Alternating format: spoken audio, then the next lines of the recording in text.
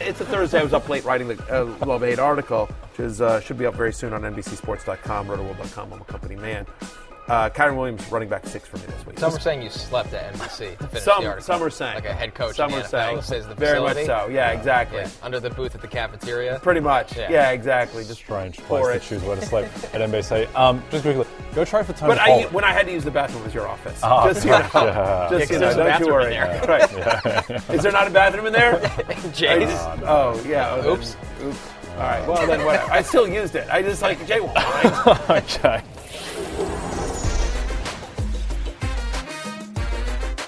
Fantasy Football Happy Hour with Matthew Berry, served by Applebee's. Welcome to the Fantasy Football Happy Hour, and of course, a very happy Friday to you. I'm Connor Rogers alongside Jay Croucher, and somewhere out there in the world, hello, Matthew Berry. What's up, boys? I'm coming to you from what I believe is a stable hotel room in Tuscaloosa, Alabama. I know it doesn't appear that way. We're having all sorts of issues with my specific iPad. I can't turn off center stage, so I look like I'm slightly tilted somehow. It's very weird. The whole thing's weird. I don't know. Matthew's actually coming to us from Brad Pitt's The Tree of Life dream sequence, where he looks like he's in between Tuscaloosa and the Genesis of Time. Looking very, very good, Matthew. Yeah. Thank you. I appreciate that. Yeah, it's anyway, roll Tide. I would go, he's in a horse and carriage with a gaslit lamp. Yes, next to him yes, that can also play. Yeah, we might be back in also not bad. Yep. Yeah, so we'll, but the show must go on, as they say. The show must go on no matter where Matthew Berry is. He is on the show, and with that, let's jump into our Roto World player news. Of course, for all your Roto World player news, go to NBCSports.com, and we start with the Giants-49ers Thursday Night Football. 49ers end up winning big, like we expected. The spread was around 10.5 points. The Niners win by 18 points. And I think the story, Jay, from a fantasy perspective, of course, is that Brandon Ayuk doesn't play. San Francisco's big three, other big three, they have big nights starting with Deebo Samuel. Yep, Deebo Samuel occasionally does remind us that in 2021 he was the second best wide receiver in football after Cooper Kupp, and when he does get the workload and the usage, he can still be an absolute monster. He cashed our plus 600, 100 plus receiving yards bet on DraftKings from yesterday, 12 targets. He could have had a bigger game, to be honest, but forced 6 missed tackles. I don't think anyone else in the NFL has forced more than 5 all season across all games. So, he was the story and a reminder of exactly what he can do, Connor. Barry, and it wasn't just Deebo, although Deebo had a huge night. George Kittle catches 7 passes for 90 yards. Christian McCaffrey goes off for 85 yards rushing and, of course, gets the touchdown, adds in 5 receptions. I mean, the bottom line is, Barry, this offense is exactly who we thought they would be. Brock Purdy is supporting multiple players under Kyle Shanahan. I certainly don't think Kittle's game would have been as big without Brandon Ayuk, but traditionally, the Giants struggle, and the fact of the matter is George Kittle targeted on 26% of his routes. Pretty good number here. And so without Ayuk, I'm with you. I mean, I don't know that there's much to say here. Kittle's a top 5 fantasy tight end. I think there's going to be good weeks and bad weeks. He certainly was better than Darren Waller in this one. We'll get to the Giants in a second. But, I mean, he was good. We expect him to be good. I think what we said on the show yesterday was you're starting Kittle, you're starting Deebo, you're starting all these guys, and Brock Purdy was on the love list for a reason. His first 300-yard game, and as always, 2 touchdowns. All is well if you started your 49ers this week in fantasy. All is not well if you had to start anyone, it seems like, from the New York Giants, Jay. Daniel Jones, sure, 22 of 32. A lot of quick game in Brian Daboll's offense to keep that San Francisco pass rush off balance. Only 137 passing yards, no touchdowns through the air. He does throw the interception. That was a prop bet Barry gave out when we did our best bets for Thursday Night Football. That cashed. And, Jay, you even said it when we did our preview of this game. Don't expect much from the backfield despite no Saquon Barkley. Yeah, I mean, Matt Breida played almost all the snaps and got 4 carries because of just how insane the game script was against the Giants. I mean, here's the thing. I don't think Daniel Jones played that badly. I don't think he never had a chance. Not much to work with. Yeah, the offensive line up against Nick Bosa, who got his first sack of the season. Daniel Jones, he just never had a prayer. Couldn't even really get the space out to run for his life because his life was over so quickly as the pass rush came in on him. Just quickly, on Brock Purdy, I think there's the idea that, Brock Purdy is a game manager, a kind of Trent Dilfer type. they let him go to work in this offense. This is not a super conservative offense. They let him throw on 2nd and short, on 3rd and short, instead of just running the ball. I mean, he threw the ball 37 times in what was effectively a blowout. So he's a guy who I think is going to be a viable fantasy starter a lot of weeks, Connor. So coming off that, Barry, I'll ask you, do we see maybe a higher ceiling for Brock Purdy than maybe we anticipated over the summer now that Kyle Shanahan has given him the keys and says, listen, I have no problem having you drop back and push the ball down the field a little bit to all these weapons? Yeah, there was a couple of concerns about Brock Purdy from a fantasy perspective coming into the season. One was, would he keep the job all year, right? You have Sam Darnold there. You have Trey Lance, who has a lot of draft capital. The fact is Brock Purdy doesn't run as well. And so even if he, quote, kept the job all year, were they going to let him throw, or is it going to be more of a game manager type role? This is a guy that was the literally last pick in the NFL draft last year. And so, and we've seen previous quarterbacks under Kyle Shanahan be a little bit more game managery-ish, if you will, Jimmy Garoppolo being the most recent example. But I'm with Jay here. 37 times he dropped back, and if you watch the game, some of those throws, like the first touchdown was a little bit of a prayer. Just, I'm going to throw it up and let the rookie make a play. I mean, so the fact is that you get a lot of padded stats. Like, I don't have the yards after catch, but I mean, I don't know. Debo just could not be tackled. I was on Instagram last night, and I saw a brilliant reenactment of what Debo was like out there among all these mortals, right? And so, are we pushing that picture? There we go. There it is. There's Jay Croucher. Defenders hanging off Debo. Debo didn't actually carry anyone the way Jay is in this picture. But once again, if you want to see Jay Croucher's really cute kids learn about sports betting, his Instagram is a must follow. But your daughters are adorable. There's no question about that, Jay. But yeah, I mean, literally it was Debo can't be stopped. So we talked about this yesterday with Brock Purdy, right? Is that like a 5-yard out to Christian McCaffrey or Debo Samuel that then turn into a 25-yard counts as 25 yards passing. And they are being more aggressive. With that play caller in Kyle Shanahan and those offensive weapons around him, along with a really good offensive line, I do think Brock Purdy is kind of a borderline top 12 fantasy quarterback. Like, he's in the – I mean, again, Cousins has been red hot for the first 2 weeks of the season, but he's kind of in that Kirk Cousins range. Like, you'd rather have him than Derek Carr. You'd rather have him than a lot of – like, I think you can make an argument like – who would you rather have, like Brock Purdy or Geno Smith, Brock Purdy or Jared Goff? I think I still prefer Geno and Goff, but I think it's a conversation and it's close, Jay, and that's the point. It is close. And in that photo, I only had 2 defenders hanging off me. I needed an extra 2 daughters to really replicate what Debo had. I have 1 more daughter, but not a 4th. And my wife has put a line through that, Connor, and as have I.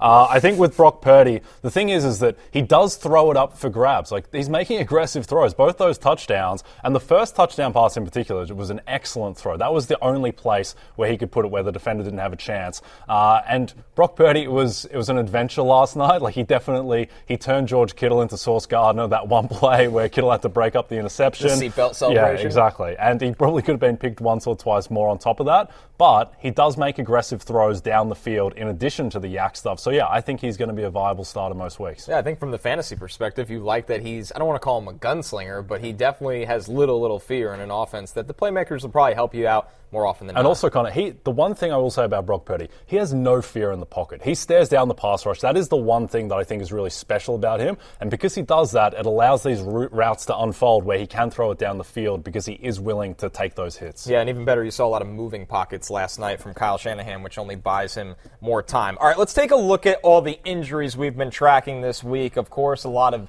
DNPs did not practice from Thursday, and Jalen Waddle still dealing. Hey, Connor. Go ahead. Connor, before we move on, I just want to make one point about the Giants. We talked a little bit about the Niners, but just one last point about the Giants.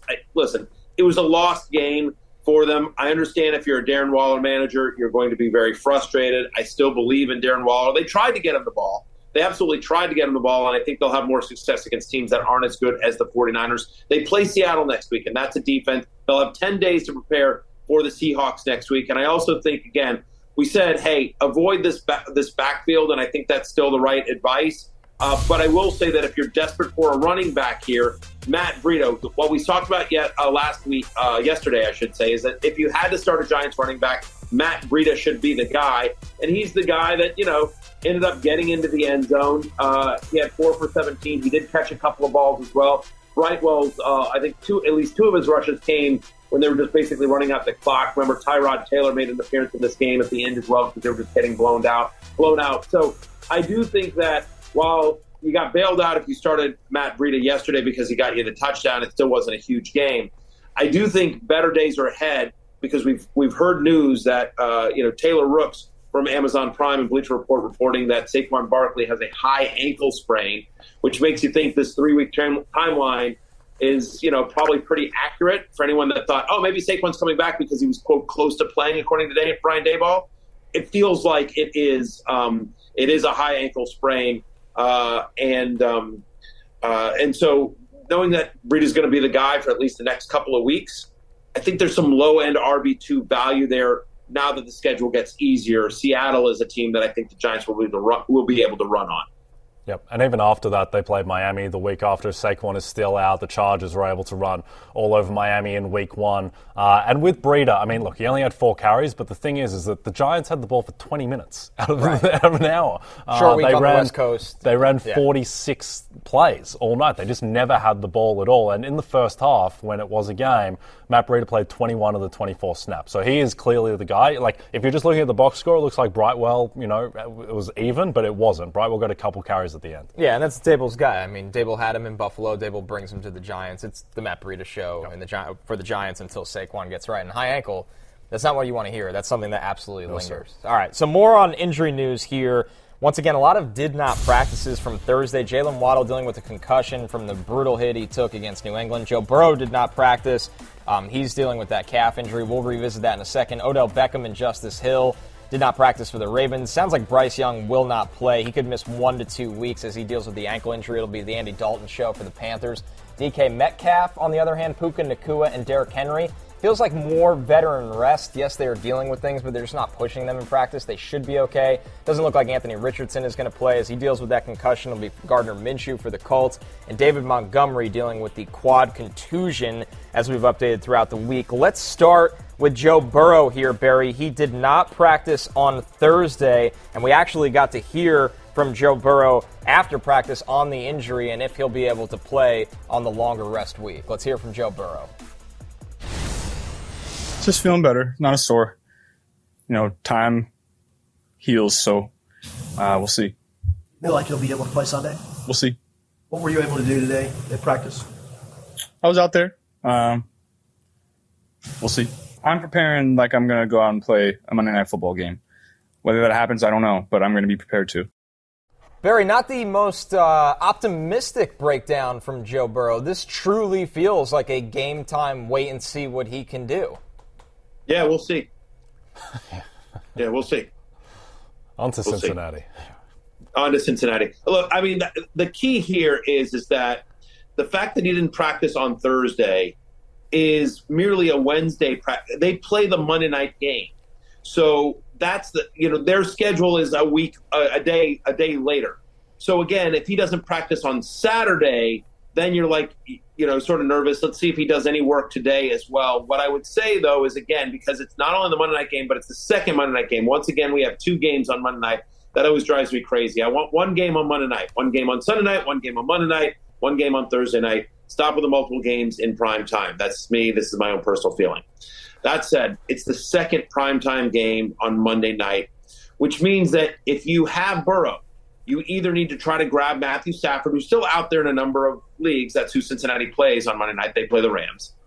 Or if Stafford is gone in your league, you either need to, A, get comfortable with Jake Browning as your starter, or look elsewhere on the waiver wire and just chance it. Again, wait to see. I mean, one thing you could do is maybe we get more news. Think about this. The Sunday night game is Steelers-Raiders. I actually think both Garoppolo and I think that's going to be a sneaky high-scoring game, and I actually kind of like Kenny Pickett. I know he's been bad for 2 weeks, but he's probably out there in a lot of leagues. So you could grab Pickett as a pivot and hope you get news by Sunday night, or see how your game is going. And maybe if your game's going and you're up by a decent amount, you can say, like, you know what, I'll risk it with Jake Browning or whatever.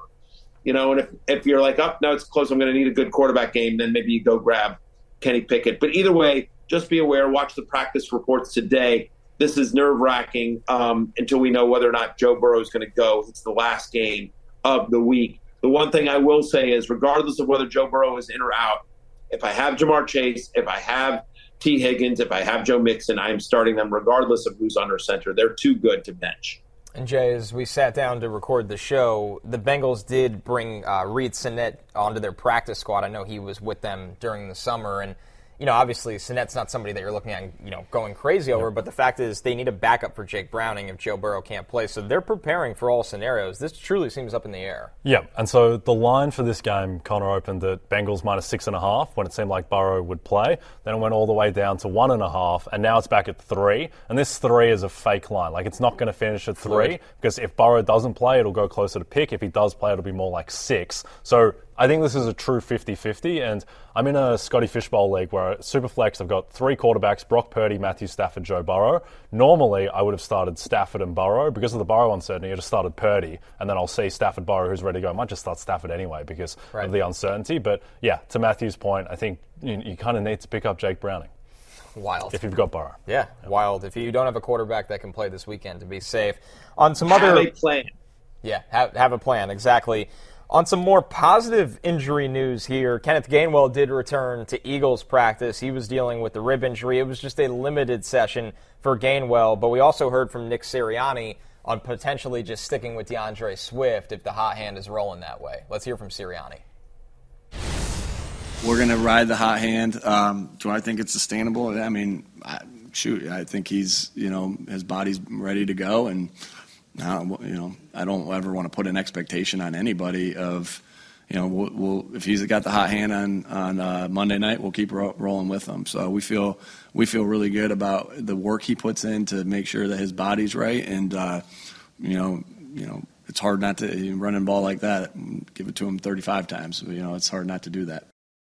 Nick Sirianni on the state of the Eagles' backfield right now. Jay, how do you look at this group if Gainwell comes back, Swift coming off of a monster week? It's a team that we thought coming into the year they were going to split the carries anyway. Injuries have kind of dictated something else, but how do you break this situation down? So the way I'd break it down is I think DeAndre Swift, and we spoke about this earlier, but I think DeAndre Swift is the highest variance player in fantasy the rest of the season because there is a chance that, particularly with Gainwell injured and maybe not 100%, that if he gets another week to be a workhorse back, maybe they just stick with him because he is super talented. He's never played in a context that is this good and this favorable, and he could be a top 5 running back in fantasy this year. He could also, in 2 weeks, just be the second or third stringer. So I would say the approach with DeAndre Swift in particular is that if you're in a league where you've started 0-2 and you need to make a home run swing, try and trade for DeAndre Swift, someone who's not comfortable with the situation in Philadelphia, because he has just tremendous upside, Connor.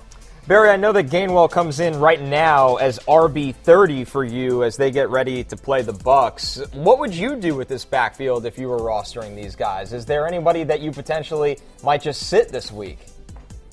No. I mean, again, I had Gainwell at running back 30, so I don't have him listed as a starter except in a deeper league. I would start DeAndre Swift if I had him. You heard Sirianni. I like the fact that Sirianni's sitting there going like, yeah, I'd have no problem running him 35 times. That's the comments of a kind of guy that has clearly never had DeAndre Swift on his fantasy roster because that's never happening. We love DeAndre Swift. Certainly, if I'm playing an Eagles running back this weekend, it is DeAndre Swift. He'll have the opportunity to continue the hot hand that he started last week against the Vikings. All that said, it's going to be a committee. My expectation is that Jalen Hurts starts to get going as well. Like, he's been a little bit slow to get going. And what I would do with this backfield, to answer your initial question, is that whoever I had, I would stay put because I do think Kenneth Gainwell will have value this year, and clearly Swift is going to have value this year. And what we talked about after that Vikings game is that the fact is coming into the year, we thought it might be a 4-headed monster, adding in Rashad Penny and Boston Scott. And I think what we can feel confident about saying is that unless there's an injury to either one of these guys, that Boston Scott and Rashad Penny aren't going to be a thing. Kenneth Gainwell was out in week 2, and still Boston Scott and Rashad Penny couldn't get a sniff. So a backfield that's really only 2 people, Swift and Gainwell, that we can work with. We can work with that because that offense is that explosive. That offensive line is that good. They're not that run heavy. I mean, they will be run heavy, but you know what I mean? Like, we can work with that. So I think Swift is a RB2 with upside. I think Gainwell is a flex play. a low-end flex play at least this week until we see how it shakes out a little bit. But, yeah, there's going to be value for both those guys in the backfield this year.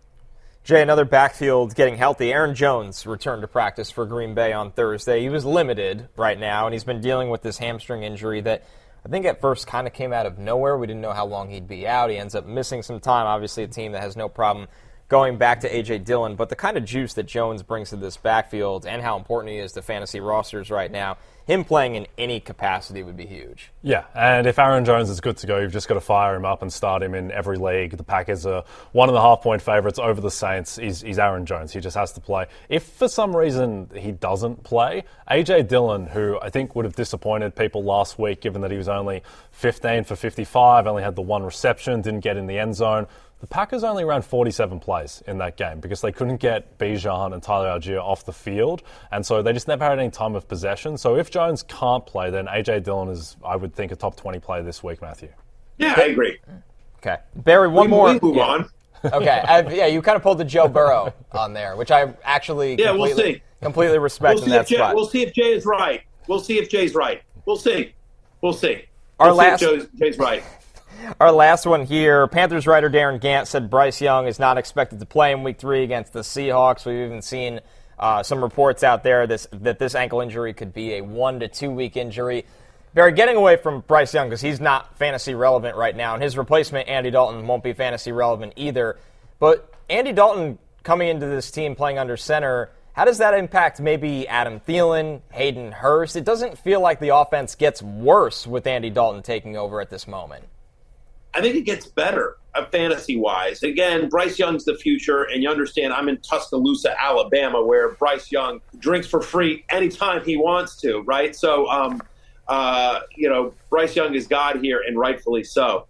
But I will say that in the short term, I do think this offense will be better under Andy Dalton, who is and I say this with respect, a professional quarterback who can make plays and do the reads and get the ball out, and I think is likely going to be a little bit more aggressive than Bryce Young is at the moment.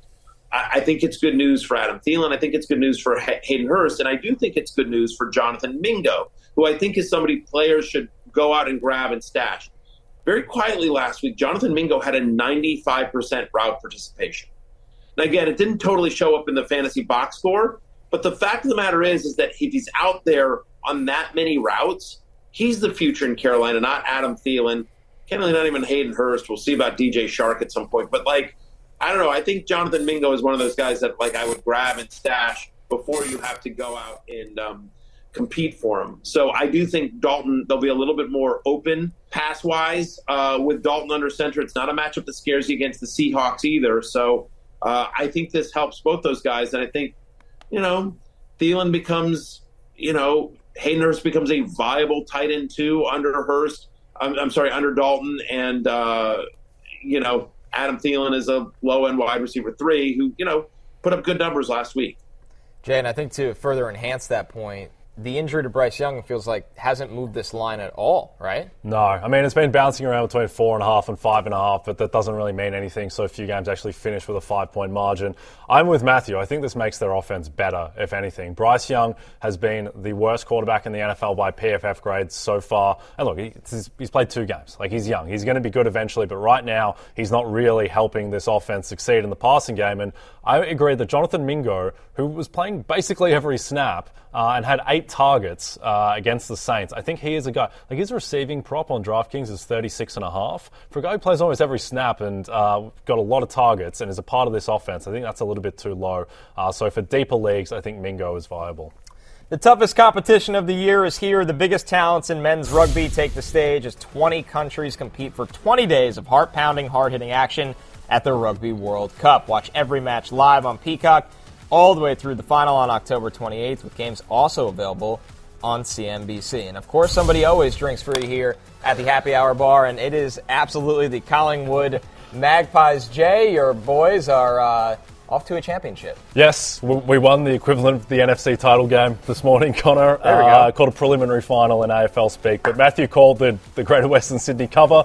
But the Pies won, and they're in the grand final. Very happy. Normally when I'm sweating stuff, it's for gambling. It's good to kind of have just a more reasonable, kind of wholesome sweat, just cheering for my team, Connor. What time did you have to wake up to watch this? It was 5:50 a.m. and let me tell you, one worse. of the worst things about following an Australian football team is that the games overlap with getting your kids ready for school in the morning. So it wasn't an idea. It wasn't a great display of parenting by myself this morning, but it was a great display of football from the Collingwood Magpies.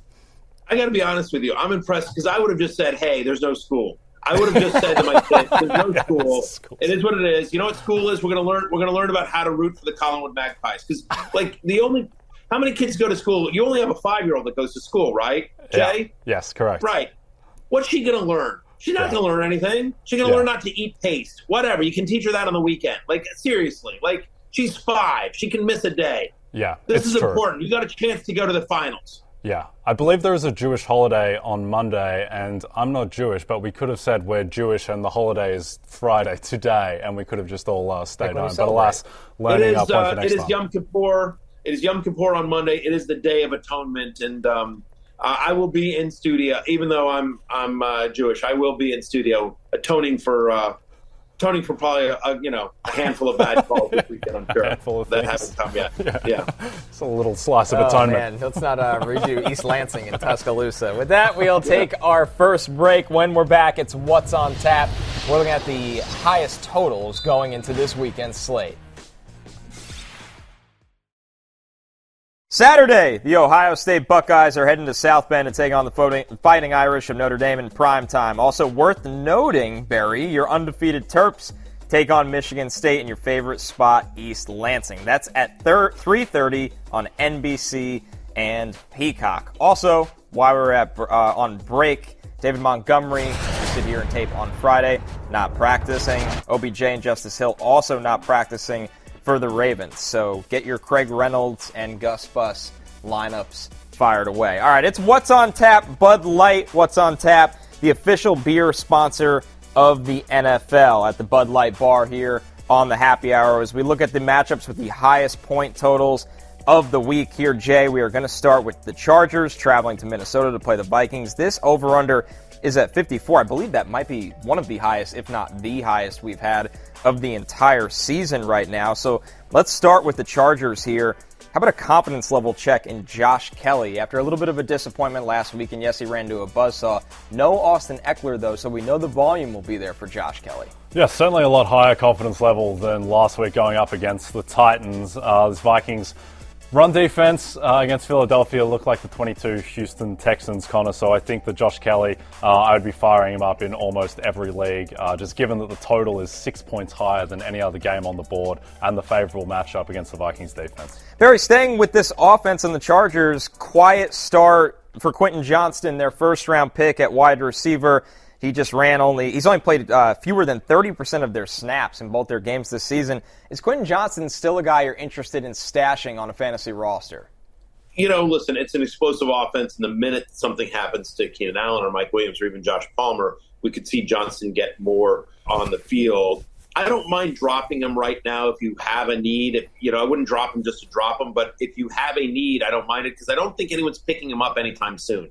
So if you start seeing his route participation, he starts seeing some targets increase. Maybe he's playing more snaps. Then you can maybe pick him up and stash him because we have seen a lot of rookies start slow, not do anything, and then second half of the year, his rookie wide receivers especially really kind of go off. But it doesn't look like that's in the cards anytime soon for Quentin Johnston, given how well the Chargers' skill players are playing. That's not really a chance for him to get on the field. So I don't mind dropping him. I wouldn't drop him just to drop him, but again, if there's somebody better, I would tell you this.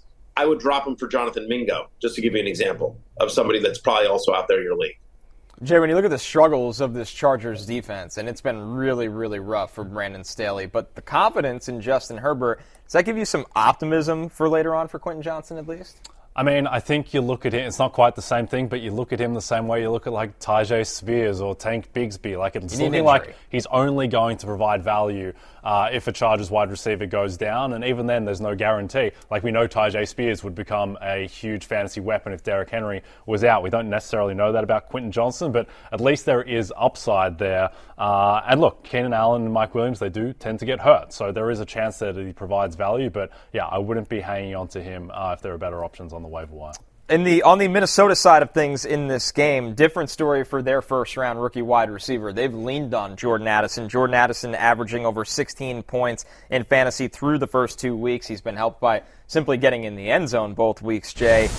When you look at Addison right now, is he kind of deemed himself as an every-week starter in fantasy? Because the volume of this passing offense is very, very high. It helps that they have talent under center and at wide receiver, but also this is another defense that feels like they put their offense playing behind constantly. Yeah, definitely. And look, Kirk Cousins is the favorite on DraftKings to lead the league in passing yards, and so I think that he is perfectly able to support 3 different receiving options, and that's obviously Justin Jefferson, it's obviously TJ Hawkinson, and then I think it's Jordan Addison as well. And look, his first 2 weeks, it's been a little bit fluky because he hasn't had a ton of targets, and he's been dependent on these bomb touchdown throws, but at the same time, I think that is mitigated by the fact that he's a rookie. He's played 2 games. He's going to grow into the season more and more, and this team projects to throw as much as any in the competition. Barry, where does Addison rank for you coming into week 3 after an impressive start for the rookie wide receiver? Yeah, I'm at wide receiver 34, and I certainly could be too low. The touchdowns are, somewhat unexpected. You don't expect them to score one every single day. But to your point about them getting more confidence in Jordan Addison, 56% of the snaps in week 1, 71% in week 2. It is a team that's going to throw quite a bit. His production is coming, I think, at the expense of KJ Osborne. I agree with Jay.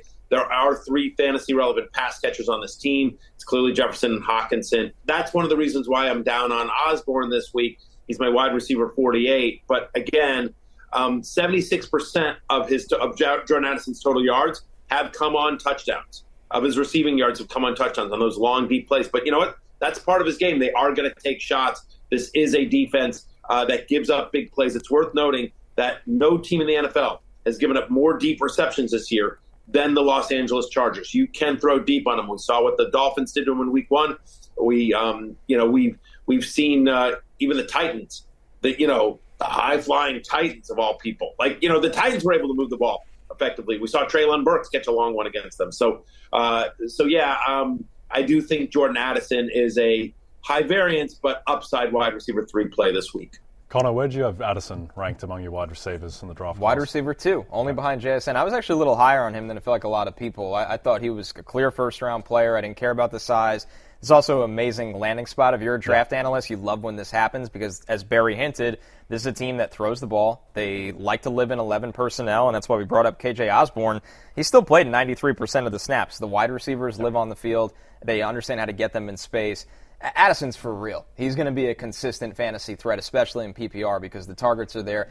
As much as we love to pepper Justin Jefferson with as much volume as possible, you have to have somebody else. That's why they had Adam Thielen succeed for so long. I think the ceiling of Addison in this offense is much higher than what we saw from Thielen last year. Yep, and we're going to see games like last season when the Vikings played the Patriots, and Bill Belichick's like, I'm just going to bracket Justin Jefferson. Now, he still had a massive game anyway because he's Justin Jefferson, but I think there will just be games where teams just say, Justin Jefferson cannot beat us, and it's going to be Addison and Hawkinson who get more of the targets. That's exactly right. Okay, with that, let's move over to our next high total here, and that is the Broncos traveling to Miami. Miami favored by 6.5 points. The over-under in this game is set at 48, which might seem like a little bit of a surprise considering how the Broncos offense has been under Russell Wilson over the last year. But when you look at what the Dolphins are doing on offense, Jay, that's why these totals are going to be this high this week, because they can carry it on their own. Let's start with the problem of this game, though. That would be the Broncos. Is there, some attraction to using Russell Wilson as a streamer this week? We have a lot of quarterback injuries. Russ hasn't been bad under Sean Payton. I know we want more from him, but is he a streaming option? I think so. I think Russell Wilson's been fine. He looks better than he did last season. He doesn't look like Seattle MVP candidate Russell Wilson, but he is airing it out. He's using his legs a little bit. And look, I think he's in that group with Jared Goff and Brock Purdy and Geno Smith and these type of guys who are perfectly viable if the matchup is attractive. That's right. Okay. Barry, when you look at the Broncos offense, anything else that interests you from a fantasy perspective right now? We've seen Russ. He's been better since they moved on from Nathaniel Hackett last year. He still hasn't played like peak Russ, but he's been better. Does that help anyone else out in this Broncos offense? Yeah, I think obviously Sutton and Judy, we're waiting to see them really kind of emerge here. It'll be interesting to see on Sunday. Did Marvin Mims earn more targets? Right now, they're not committing to that. But, he only got I think he only played 5 snaps or 6 snaps. but obviously made the most of them. So we'd love to see Marvin Mims get more run. I have Javonte Williams as a top 20 fantasy running back this week. So, look, it's a high-scoring game, and I always like to use high-scoring games in this as kind of a tiebreaker. So depending on who else you have on your team, if you've got Cortland Sutton and you've got Jerry Jeudy and you're thinking about using them versus somebody else, I use it as a tiebreaker. Yeah, give me the guy in the higher-scoring game. I don't know why iPad's going up and down, by the way, just noticing that. I'm trying to sit still. I can't get off the camera thing that, I don't know, it's a whole thing on my iPad, but that I'm doing here. But yeah, I mean, I think it's sort of, as always, check my rankings. Tune into Fantasy Football Pregame Sunday morning, 11 a.m. Eastern, right here on Peacock, and we'll get you set for it. But do I think to Jay's point, do I think Russell Wilson is playing better and competent enough to keep fantasy relevant players afloat? I do. Obviously, his score last week was inflated by the Hail Mary, which you can't expect to repeat. But I have him as a top 12 guy. I'm on my others receiving votes love list this week because he's running more, to Jay's point, 56 rushing yards last week. And this should be a high-scoring game where he's going to have to throw to keep up. Yep, and Terrence Malick's Tree of Life got pretty weird around the 39-minute mark as well, so it would make sense that Matthew's iPad goes off the rails given his current setting. Let's dive into what everybody's really tuning in for in this game, and that's the Miami offense. Now, Barry, the thing is with this Miami offense, we know how great Tyreek is. We know what Tua can do under Mike McDaniel, but there might be no Jalen Waddle in this game as he's still not practicing due to the concussion. What does that do for the other Miami pass catchers in McDaniel's offense? I think it elevates them. I don't know that it elevates them enough to you feel like, oh, these guys are absolutely must-starts. I think, but if you're in a super deep league, if you're truly desperate, if you're playing DFS and you're looking for a cheap option, Braxton Berrios, who's played 43% of the snaps, has an 11% target share so far this year. He's kind of interesting. River Craycraft, 35% of the snaps, a 10% target share. Berrios, to me, is the more interesting one just because I feel like he's just been around a little bit longer, right? He's got a little bit more experience in this offense with Mike McDaniel, and so and just more experience in the NFL. So, and he's got a slightly higher target share and snap rate. So Berrios over Craycraft for me, but maybe some Durham Smythe as well. They mix and match. It's hard to say that you'd feel great about starting any of them because neither of them are, quote, Jalen Waddle. But again, if you're desperate, why not target somebody that's in a high-flying offense that's going to be in a high-scoring game? Yeah. I think we've said the words Durham Smythe every show for the past 3 weeks, so it's good to keep the streak alive. Yeah. In terms of hopefully he'll earn some of it. Hopefully he'll earn some of it. Yeah, indeed. River Craycraft also developing his own streak. Look, with Jalen Waddle, I mean, the main beneficiary, honestly, is probably just going to be Tyreek Hill. And if you're any concern about Tua, I wouldn't. So long as Tyreek Hill and Mike McDaniel are still there, I'm fine starting Tua. He's just must start every single week in this offense. And also a sneaky thing is that it looks like Teron Armstead is going to play. He's getting in limited practices. The buzz from Mike McDaniel was that he was probably okay to play on Sunday night against the Patriots. They were just being conservative, and he wanted to play, so I suspect he's going to be out there, and this offense could look even better with him back. Jay, let's stick with Tua right now. What does he have to do to not gain ground, because it's dead even, and it's going to take a lot, but to really start to separate himself in this MVP conversation, especially when you're dealing with Patrick Mahomes, who's always going to get the benefit of the doubt? Look, I think team success is such a big part of MVP, and if the Dolphins, if they get the 1 seed and Tua keeps up with, these leaguing efficiency stats, then I think that he's going to be someone who can win MVP because he was a candidate last year, which I think people forget because of how his season ended. But, he was right there behind Mahomes and Jalen Hurts, and he's someone who, he just looks better than he did last year as well. Like, I think back to the Chargers game he played last year, he was terrible, and then he just absolutely eviscerated them in week 1. He's just making better decisions. He's second year in the offense. I think we just have to treat him like a top 5, top 7 quarterback going forward. All right, let's get into our last game here. Also, another point total set at 48. It is the Bears traveling to Kansas City. The Chiefs, not a huge surprise. They're favored by 12.5 points. It has been some kind of week for the Chicago Bears, and as we've said on this show, they're either going to respond to all of that and make this interesting, or this could be the beginning of the end of their absolute season. So, Barry, we will start with the Bears. Is DJ Moore a sell high after last week, or are you still optimistic about him going forward? Yeah, I mean, I'm still optimistic about him going forward, and I also don't think you can, quote, sell high, because I don't think his value is all that high. I mean, again, with all the drama going on around Chicago in the passing game, you don't feel great about DJ Moore. So I'm hanging tough on him because I think the upside of DJ Moore, being a number one wide receiver for an offense that we hope gets a lot better, and just knowing his skill set and how he's been able to produce with bad quarterbacks throughout his career, I think the upside there is much greater than whatever you'll get on the trade market for DJ Moore right now. So I would hang tough with DJ Moore. And you're starting him against the Chiefs. It's worth noting that Kansas City has allowed the fifth most targets to wide receivers through 2 games. So, again, as 12.5-point dogs, the Bears should be throwing early and often against KC. Yeah, we'll see what kind of adjustments this offense makes after Luke Getsy's kind of been under fire, even maybe by his own quarterback, although those comments were clarified. And listen, it was kind of interesting, too. We had a clip, Devin White saying to DJ Moore, they ain't using you right. So as you see it right here, in a mic'd-up situation it was on the Bucs side of things, but even other players around the league, Jay, are noticing some of the dysfunction of the Bears' offense right now. It's so crazy that this got out in the first place. I can't Yes, believe that's it. question This number is a very one. strange release from the Bucs. I love it.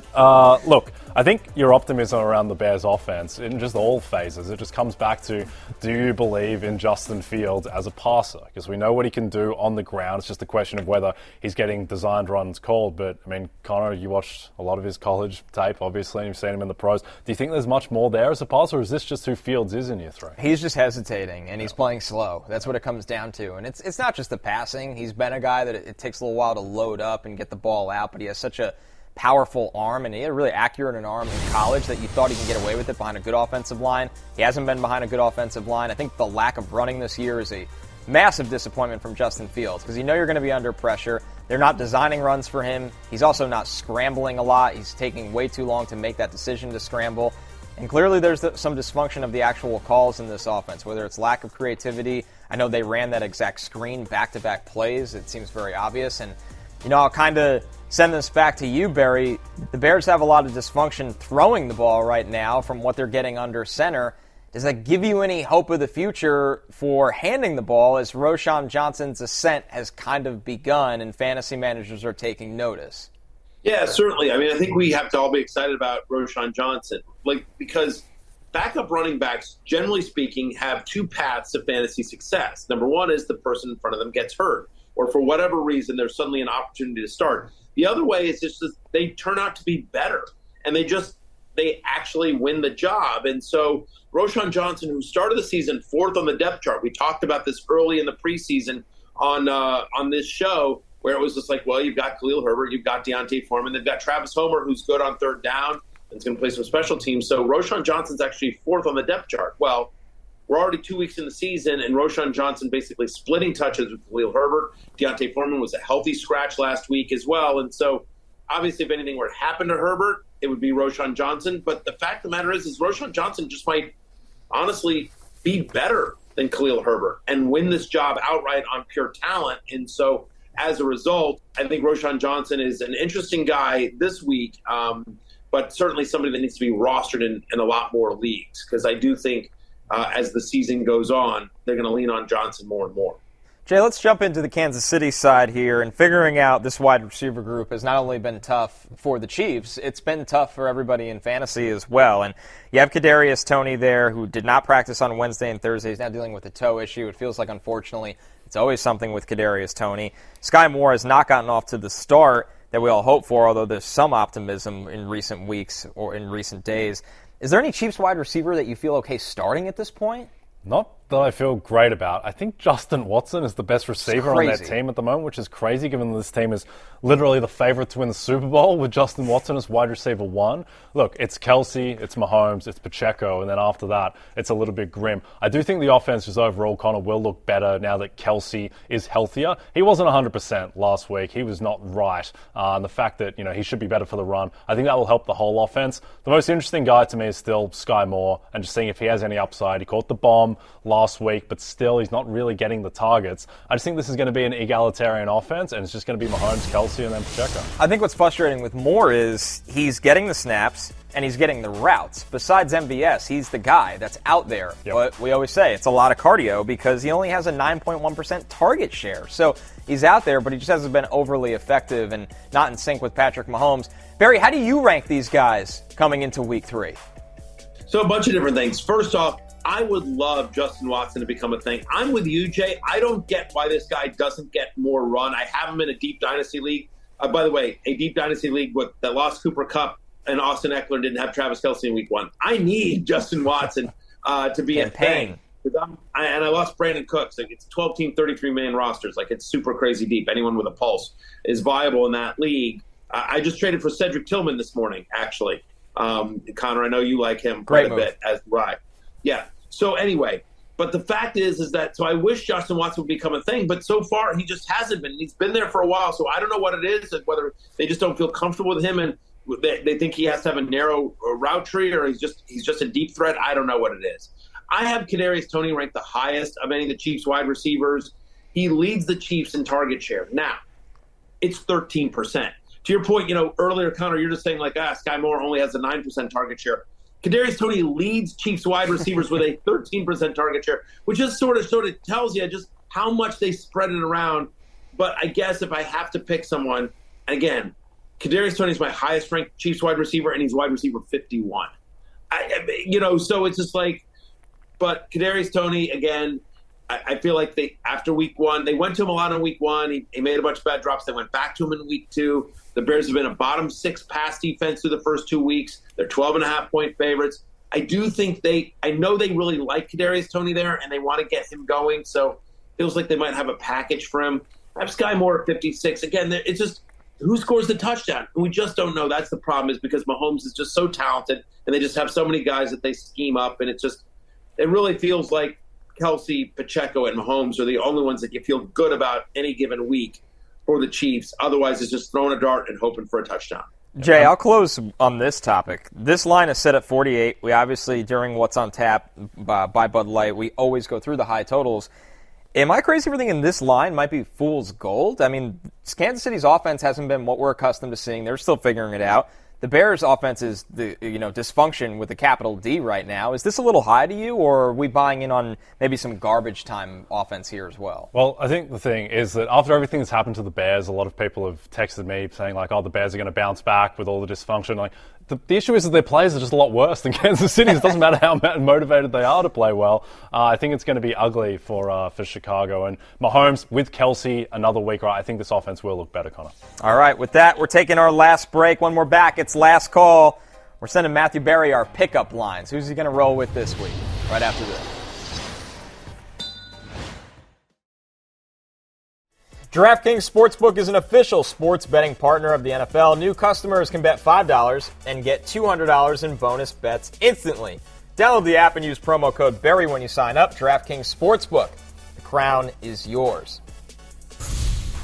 All right, as you see here, we're looking at DraftKings' biggest spreads of the weekend incoming here, Jay. And last segment for What's on Tap, we obviously looked at the biggest point totals as well. The highest spread of the week, the Chiefs favored by 12.5 points over the Bears. But this is the time of the show where we give Matthew Berry our pickup lines, is what I would say. What do you have for Berry this week, Jay? Still a kind of terrifying concept of a segment in general, but we continue to roll with it. Matthew, the Atlanta Falcon, who has the most targets so far this season. It's not Drake London. It's definitely not Kyle Pitts. It is Bijan Robinson, and his receiving yards prop on DraftKings is 23.5.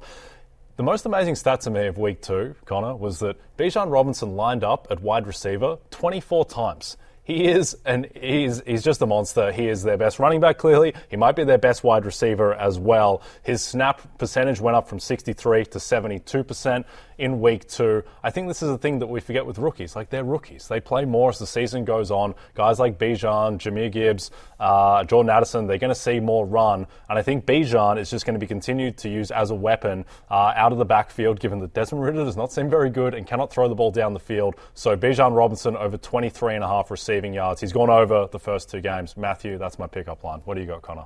All right, for Barry, I'm going with the spread here, and I'm looking at a big one. The Dolphins favored by 6.5 points against the Denver Broncos. Listen, this is pretty simple right here. I mean, Miami averaging 30 points through the first 2 weeks of the season. The Broncos, under Russell Wilson last year, they only got over 20 points 6 times. I understand things are different under Sean Payton, but just how different are they, Jay? And a couple things here on Denver's defense right now, which is a bit of a surprise. They are allowing passing touchdowns at the 5th highest rate in the league, and Denver is allowing the 4th highest passer rating against Jimmy Garoppolo and future Hall of Famer Sam Howell. What is Tua Tagovailoa and Mike McDaniel going to do to that Broncos team, Matthew Berry?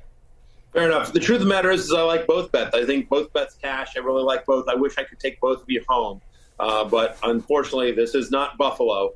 So this is not our magical night in Buffalo, Jay. So I have to pick one. And I hate to say it, but I think I'm going to go with Connor here. Again, I like both bets here. I like both bets, but when you boil it down, like, who do I want to count on more, Desmond Ridder or Mike McDaniel? I'm going to go with Mike McDaniel here. So I do think, again, both bets cash, but I feel really good about the Dolphins here at home against a Broncos team that shouldn't have been as close to the Commanders as they were. West Coast team traveling east for a 1 o'clock game. Miami in September is tough. Florida in September is tough. It's hot and sweaty and gross, and so I'm going with Connor. Yep, no, I like that. I like as well that you hate riding with Connor's bets. Yeah. Connor batted 1,000 on his bets last night on Thursday Night Football. 1 for 1. Yeah. Can't miss that much if you only have one bet. Also, I don't believe in Desmond Ridder either, and that's why I like the over on Bijan Robinson's receiving yards, because I don't think he can throw down the field at all. It's going to be a lot of dump-offs to Bijan. Listen, and there wasn't a wrong choice for Barry last week, because I went with the Bucs over the Bears. That hit. You went with Christian McCaffrey's rushing prop, which hit almost instantly. It felt like. That's it for us. For Barry out there somewhere in Tuscaloosa. For Jay, I'm Connor. Have a great weekend, everybody. Say hi to Jessica Chastain and Brad Pitt for us, Matthew. Will do. Roll Tide.